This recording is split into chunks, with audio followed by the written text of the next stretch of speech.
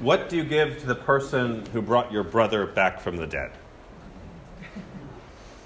There's not a Hallmark card for that. It's not like a flowers. It's not a proper gemstone. I usually like to begin sermons with humorous, relatable anecdotes that connect us to the scriptures really quickly. I don't have much with this one. I don't know how to connect to that because it is really an impossible thing to respond to. That's what's going on here. We're continuing our series on the deep end about those times when life overwhelms us. And sometimes we can be overwhelmed by a gift we did not deserve. And we do not know how to respond. John 11, the chapter before this, looks at the story of Lazarus. It's a really, really long scripture, but it's a very famous story of Lazarus coming back from the dead. Lazarus, the brother of Mary and Martha. Jesus goes, here's word that Lazarus is sick. And Jesus is like, I'm just going to wait a few days and not come. And everyone's like, what are you doing? You're Jesus. Go. Go help your friend. But he says he loved Martha and her sister and Lazarus, but he stayed 2 days longer in the place where he was. Then he said to his disciples, let us go to Judea then. The disciples said, Rabbi, the Jews were seeking but now to stone you, and you are going there? Jesus answered, are there not 12 hours in the day? If anyone walks in the day, he does not stumble, because he sees the light of this world. He's going to follow through with who he is. He can't help but do that. So he goes to Bethany. He goes to this place where Mary and Martha is. And he hears the sad news. Lazarus is dead. Jesus knows what he's going to do. Jesus knows that he's going to raise Lazarus from the dead. And yet, he's not like, oh, it's all good, guys. Let's already throw a party. He doesn't do that. Jesus wept. Shortest verse in the Bible, most succinct. That even though a miracle is coming soon, there's still grief. The grief is still real. Grief is not pretend. In the church, when we have a funeral, we talk about our futures with God and how nothing separates us from God and how in our Father's house there are many doors, but that does not eliminate grief. We still miss those whom we have lost. So after this powerful, quite extensive, there are 57 verses in chapter 11, we get to chapter 12, and it's 6 days before Passover, which means it is cleaning time. Everybody is cleaning. You have to clean your house really good before Passover. You got to get everything that's ever touched anything leaven, either throw it away or give it away. Usually there might be like a little sale going on of just like any leftover bread. You just got to get it all out of your house. And so it's a busy time. It's not really the best time to come visit someone. They're getting ready for it's like you're going to go visit a friend like 2 days before their big Christmas dinner. And they're like, guys, I'm sorry, I don't have anything for you. I have everything ready for Christmas dinner in 2 days. It's not really the most opportune time. But he goes. 6 days before Passover. There they made him supper, because that's what they do. Martha is serving, because that's what Martha does. Lazarus is with them, one at the table. He's sharing food with them. Lazarus is really back from the dead. He's not a ghost. He's sharing food with them. And then Mary takes a pound of ointment, of perfume, very expensive, and he puts it on Jesus' feet. And then she wipes it with her hair. Today's sermon is titled Looking Freaky. It's about extravagance. This is what the altar presentation is about. It's about trying to be as extravagant as possible. It's like the urn tipped over, overflowing. You think about it's hard to imagine a more extravagant gift, offering to wash someone's feet with the most expensive substance you know, washing it, wiping it with your hair. The whole house smells of this way. But part of it is like, who is the one who's looking freaky right now? Is it Jesus or is it Mary? When you offer an extravagant gift, when you receive an extravagant gift. But again, what do you give to the person who raised your brother from the dead? How can you respond to this miracle? How can you respond to this miracle? And so she offers a gift. And she receives resentment. That's what Judas is doing. Judas is resenting the gift. We always have an opportunity to resent a gift. Everybody has that chance. If sometimes you have people in your life that you give the same kind of gift every year, no matter what. And if they give slightly more, it's like, why were they doing that? That's not the system. Our system is a $25 gift. They gave a $35 gift. What is going on? It's so easy. Or someone gives you a gift and you didn't realize it. What? I didn't have anything prepared. How dare they give me a gift when I didn't have a gift for them? It's easy to slip into this resentment. The resentment that Judas has is this kind of faux piety. Oh, but what about these people over here? When John points out it's really, he just wants the money from himself. But one of the really challenging aspects of this text is not, you will always have the poor with you, but you will not always have me. It is the fact that what Mary is doing is preparing Jesus' body for death. And this is something that happens with all of us. All of us are going to die. In many ways, every gift we give is a preparation for death. And so you can take Judas's rationalization with any gift. Why should I give anybody a present? They're just going to die. Why should I go eat a meal with them? They're just going to die.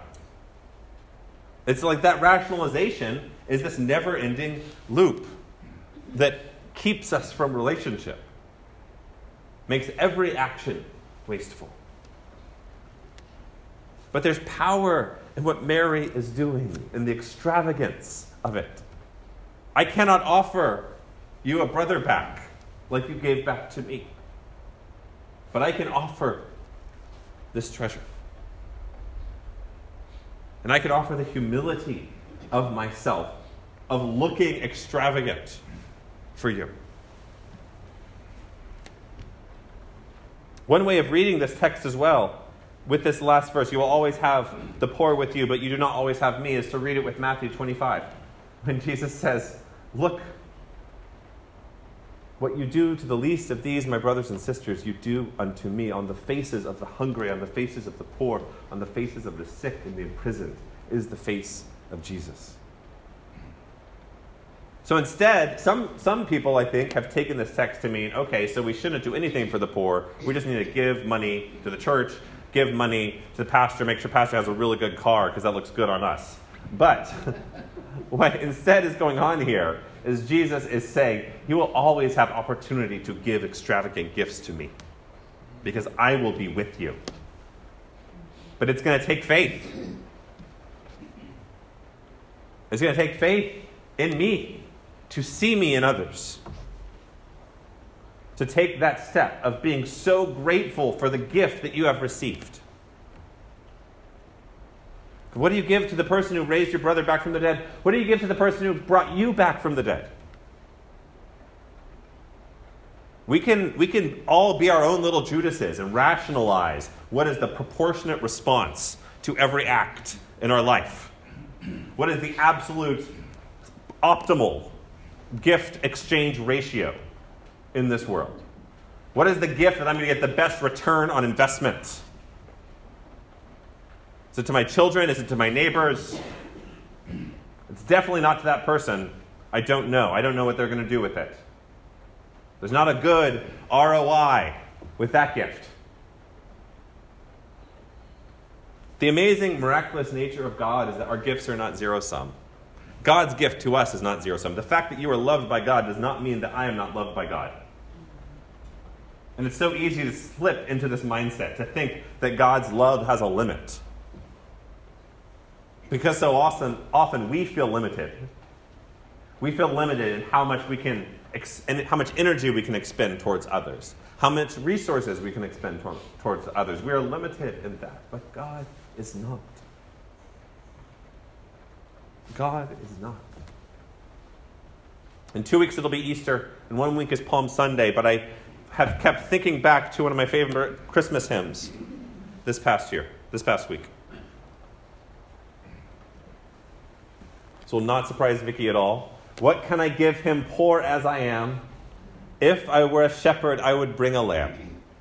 If I were a wise man, I would do my part. Yet what I can, I give him, give my heart. The most extravagant gift you can give to another person is your heart, is your desire that they flourish. And it can seem crass so often because people don't mean it. And we want to, you want to give to someone who matters a lot to you. You want to give a gift that only you can give. And so you think of, okay, what do they like? What are the things they appreciate? How can I make sure to match that perfectly? When the greatest gift you have has nothing to do with the materials you possess. It has to do with your attention. What it is to give love to another person, to give attention to them, to give them the time that they matter. To be willing to look kind of strange around them. Vulnerability. Mary is at the most vulnerable position. I've never seen someone wash another person's feet with their hair and perfume. I don't even know what that would look like. It's hard to imagine a more vulnerable position of humility, of knowing that everyone is probably going to be making fun of her. Right? They did. Judas was making fun of her, basically. But to be willing to go into those positions, to give that attention for another person, and not out of a response, not out of a proportionate response. There is no gift you can give to the person who brought your brother back from the dead. But you can respond. You have something to offer. Our life is not zero-sum. Our faith is not zero-sum. It is a work of the devil to deceive us into thinking we can't love more, or share more, or give more. The scarcity mindset of our soul, that our soul is not a scarce commodity that we must defend. That even when we go into positions like Mary, positions of vulnerability and offering love to others, and even if it's refused, we are still loved by God. That our faith is not in that interaction. Our faith is in the Lord who saves us. Our faith is in the God who brought Lazarus back from the dead, who himself came back from the dead, the God who has touched you in your life. The God who reminds you that you are loved and you are forgiven. Our faith is not that our interactions, that our adequate gift exchange is not going to make us feel good about ourselves, but that God loved us so much that we can step out of our comfort zone for just one moment and offer an undeserving gift to another person. We cannot match the gift of Jesus, but we can say thank you. We can say thank you and offer ourselves in some way. Taking the moment to see the humanity of another person that doesn't deserve our attention. What will you give to the one who loves so much? To the one who loves you so much that he gave everything. What will you give to the God who died for you? Look for Jesus in the faces that society dismisses, in the faces that are deemed unworthy. I think the storms came right when Myrna and Buzz pulled up downtown this morning for Work Corner. And they were there, and they did not run away. I'm so grateful for their witness and the representation of this church in that moment of doing your duty and offering love in an uncomfortable space. We all find ourselves in uncomfortable spaces. I find myself in uncomfortable spaces all the time. Many spaces are uncomfortable for me. My easiest reaction is to turn inward, to find myself in a book, to find a moment of quiet, to get away, to not have to deal with people. Yet in that, I'm spurning the gift God gives me of love. That Jesus did not turn inward and avoid the people. Jesus did not rebuke Mary when she started wiping his feet.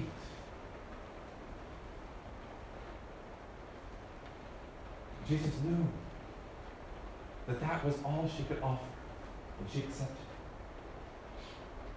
Sometimes it is so hard to accept an extravagant gift. We feel like we don't deserve it, or we feel like, oh, if that person's giving me this gift, that means they think I can't do it by myself. When instead, Jesus shows us a witness of receiving even the thing that is useless. Receiving a thing that says that he is going to die. A mark of his mortality. That's what washing his feet with nard is. It's to point out that he is going to die soon. And that's also hard to take. And yet God shows us how we can receive that. And not think about the actual situation that's going on, but the heart of the person who is offering it to us. The power of that attention. And so I encourage you this week. The rains are falling today. Jesus says the rains fall on the just as well as the unjust. It's a really powerful scripture. Sometimes life feels like the rains never go away. Sometimes life feels like the rains never come, and it is sunny and bright, and we feel like we've earned all of that sunshine and brightness, and then the rains come, and we feel like we didn't earn any of it. And why did the rains come in our life? And the opportunity to look freaky with Jesus is to not focus so much on our individual circumstances, but to receive graciously the gift of love Christ offers to us. To receive it graciously and to offer it to another. That we cannot wash the feet of Jesus as he walked on this earth, but we can wash the feet of others in our lives. And we don't need to begin with strangers. There are people in your life who it's easy to avoid, who don't deserve your care and attention. And I'm not talking about people who are abusers and staying away from people who abuse you. That should be good. But just the people you just don't want to deal with. And God offers us this amazing gift of extravagant love. Of seeing Jesus, not just in the poor and the oppressed, but seeing Jesus in our enemies. That's the power of the life. Love your enemies and pray for those who persecute you. Not just that you should kind of be nice to people who are mean, but that you should see Jesus in them. That's hard. And that doesn't mean you need to agree with everything they say, but you need to see them as a human, as a made in the image of God, as someone deserving of love. And they may spurn you. They may spit on you like Judas does. You know, Judas says the nard cost 300 denarii, and he sold Jesus out for a tenth of that. And yet still, Jesus kept him at his table. How can we open our tables and our homes and our hearts and our lives and the ways that we live for this extravagant generosity? Generosity of attention, generosity of love, generosity of wastefulness, of taking something that we have saved up for another thing and using it, and being grateful for that. Don't judge about the past or the future. Love today. In the name of the Father, and the Son, and the Holy Spirit.